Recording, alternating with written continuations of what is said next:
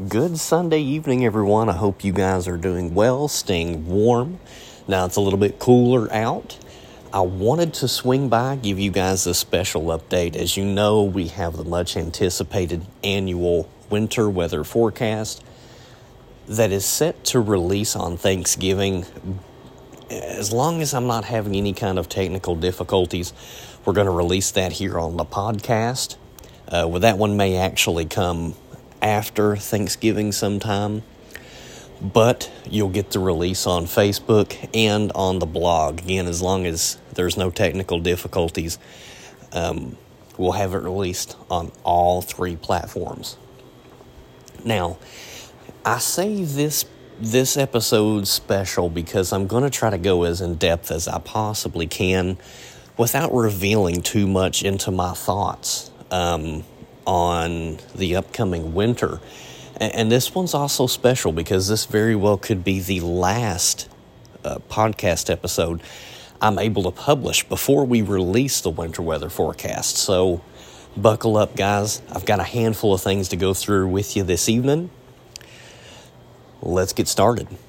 So first things first, you guys have heard me talk about for days on this potential Thanksgiving Turkey Day impact of a system that's moving in. And I think it impacts travel more than anything because we're looking at a healthy system coming up out of the southwest with a surge of some warmer air just ahead of it. This thing really starts to impact us probably the most on Tuesday, maybe even into Wednesday. And it's probably the best chance for some widespread rains across the state than what we've seen in a while.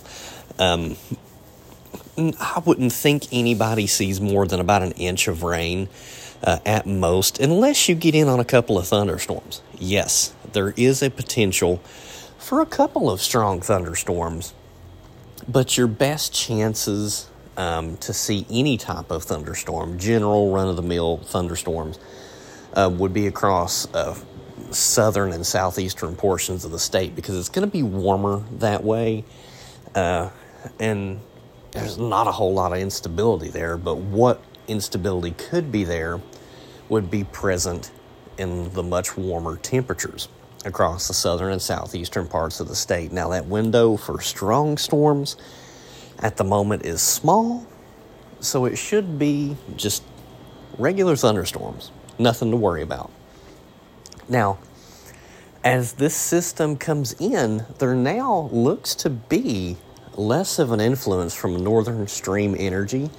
As I was telling you guys about several days ago, you've got your northern, well, simplified basically, you've got your northern jet and your southern jet. Your southern jet is the subtropical jet stream. That is actually what pumps a lot of moisture northward into the country, as that northern jet stream is one that brings the cold air. And usually you need some sort of connection between those two to have a bigger, more potent system. And that usually gives it the ability to wrap up and become like a rain transitioning to snow kind of event. But as of right now, that northern stream jet is just kind of slowed down a little bit. So what's going to happen is this entire system is going to be all rain. We're not looking at wraparound snows of any sort. Temperatures on Thanksgiving Day, 40s into maybe even the low 50s for highs.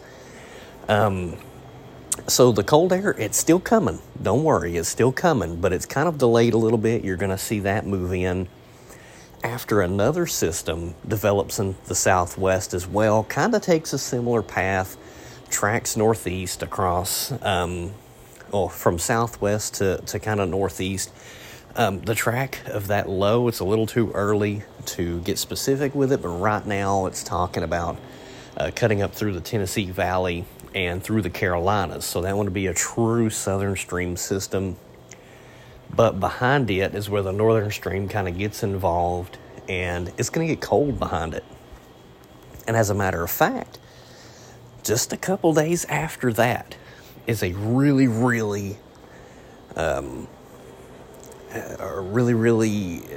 big thing to keep an eye on.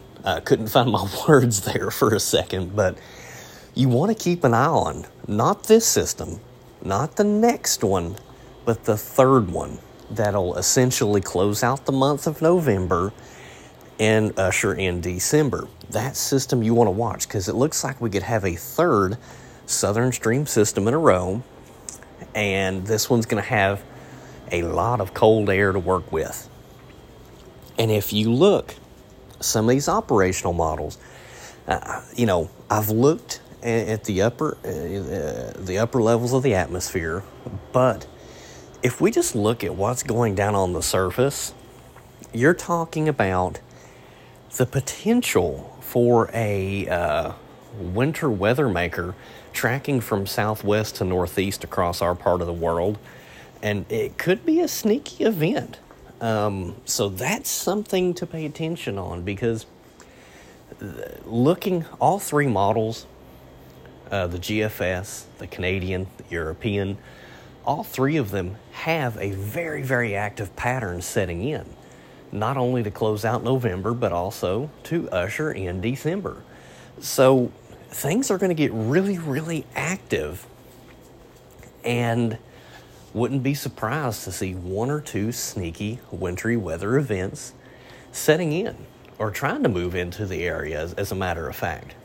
Now, another thing that I've been keeping an eye on here lately is El Nino. You guys have heard me talk about it. We're now in a strong El Nino. Last time that happened was 15 into 16, and before that, 1997. So it doesn't happen a whole lot, and so because it doesn't happen a whole lot, there's not a whole lot of data to kind of go back and compare and contrast. But what we do know, what's typical with El Ninos, you've got 4 different sections right out into the Pacific where warmer than normal sea surface temperatures tend to show themselves when El Nino is present. Now, you've got a section, we've got them separated off into a kind of 1, 2, 3, 4, 3.4, kind of thing like that. So, number 4 is right up against the coast of Chile. And again, this is off into the eastern Pacific near the equator. And the next section is going to be a little bit further off, right? That's going to be 1 and 2.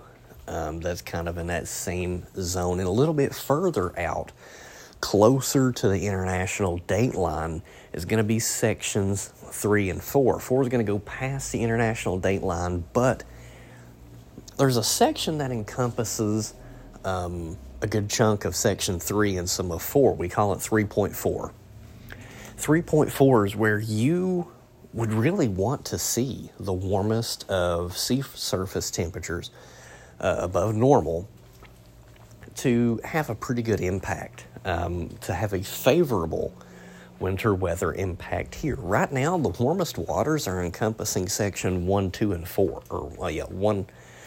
I'm losing it, guys. I'm sorry. 1 and 2, which those two are actually the closest to land, to the country of Chile. And so, but when we play things in motion over the last several weeks, right, and just to back up and to clarify, because I've made a mistake, 1 and 2 is the closest to Chile. 3 and 4 is the furthest out west, closer to the international date line. I do apologize, it's my mistake there, but anyways, what we've noticed when we put this in motion, we compile these snapshots. The waters are continuously warmer than normal. The warmest sections 1 and 2. But what you also notice, that 3.4 section is heating up. And when you kind of play this in motion, you kind of animate it, you can see where these warmer waters are moving west. So I would say by the time we get into, I'd say mid-December, if not sooner, you're going to see the warmest of waters happen in section 3.4. And that's where you want it to be, to have the best winter weather impact. Now, taken verbatim, that's just one, impact. You got to look at a couple of different things, positive or negative PDO, NAO, there's a bunch of other teleconnections that are out there, and El Nino is just one of them. Now, strong El Ninos around here tend to be, when you look at winter as a whole, like December, January, February, and you can even include November if you want, but strong El Ninos tend to be, and El Nino as a whole, they tend to be a little warmer than normal and a little drier than normal around our neck of the woods. But El Ninos, and according to my very own research, strong El Ninos, so the winter as a whole, as a 90-day, 3-month kind of whole thing, they average, remember the key word, average, warmer than normal, average, drier than normal. Doesn't mean it can't snow. 2 events I looked at. 1997, that 97-98, El Nino produced a big-time winter storm across the area. I don't have the numbers in front of me, but most locations were double digits. And in the most recent, when you look at 2015, 2016, that was the last super El Nino that happened, and that one produced a very big winter storm. I believe that one, it was either January or February for that one, and it was a huge part of Kentucky, central eastern Kentucky, that was all in double-digit snowfalls. Some locations had a pretty sharp cutoff because they were a little bit closer to rain. I think I went over this once before, this particular storm once before a couple of episodes ago, where I was taking a look at my hometown. Community in Keevee had reported from that storm about 5.5 inches of snow. Then the London Corbin Airport, and just south of London, recorded about 15 inches of snow. And it was pretty similar a little further north in East Bernstadt. And then whenever you take a look at that whole snow total map, 15, 16 inches was a common thing for that event. And doing a little bit more research, even though, again, average is the key word, that strong El Ninos average warmer than normal and average drier than normal. But strong El Ninos also had a tendency to produce a bigger winter storm. And so, some of the more active winters have a lot of 2 and 3 inch snowfalls, right, when they go above average. So average typically right about a foot or so of snow for the entire winter. A foot to 15 inches is, a common thing across a lot of Kentucky. Unless you're down in the mountains, they're obviously going to average more on a typical winter. But think about it this way. Say if we look back at a winter and that particular winter produced 20 inches of snow. Well, that's going to be above average. But most of the time when you look at those winters that were above average snowfalls, they just produced a lot of 2 and 3 and 4 inch snows. They were a lot of different snowfalls rather than being big-time events of like 8, 10, 12 inches. So, although we might be in for a winter where it doesn't snow a lot, but it could be one of those things that when it does, it's a pretty big system. What we're seeing right now on the models and what's been happening is that southern stream jet is trying to get going. And as long as it stays open for business, because we know the cold air is going to be here, we know that we're going to get some pretty cold shots this year. But I'm just saying, if that southern stream jet stays open for business and you get the connection between the northern jet and the southern jet at the right time, the possibility for at least a couple of threats for big storms is out there.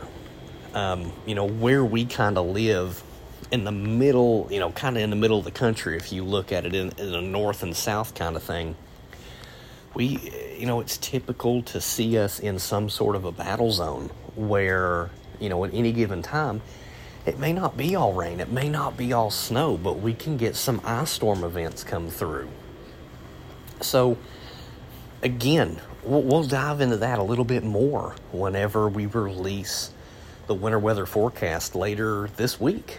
But as of right now, I really wanted to kind of touch with you guys and let you know what we're seeing. There's obviously an early season chance for something over the next week or so.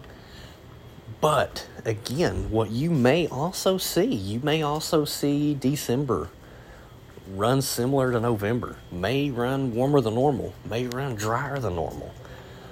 But let's not get too far ahead of ourselves in canceling the whole winter, because you still have January and February to go through. So let's not get too far ahead of ourselves. Part of my job is to kind of highlight the possibilities, what's coming up. I'm a little down because, my bold prediction did not pan out. It's obviously not going to snow or be accumulating snow before Thanksgiving. But again, that's part of the job because we have to lock in on some long-range forecast. But on the brighter side, even though, we missed this one, we did accurately see the pattern getting a lot more active.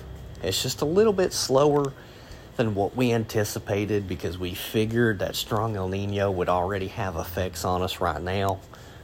But, as of right now, it's not very much acting like a strong El Nino, but that looks to change. It's just how quickly it decides to go. So,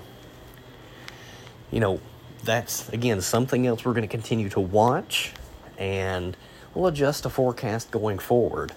But again, guys, just as a reminder, Thursday, don't have a set time, but Thanksgiving Day, Thursday, is going to be the release of my annual winter weather forecast.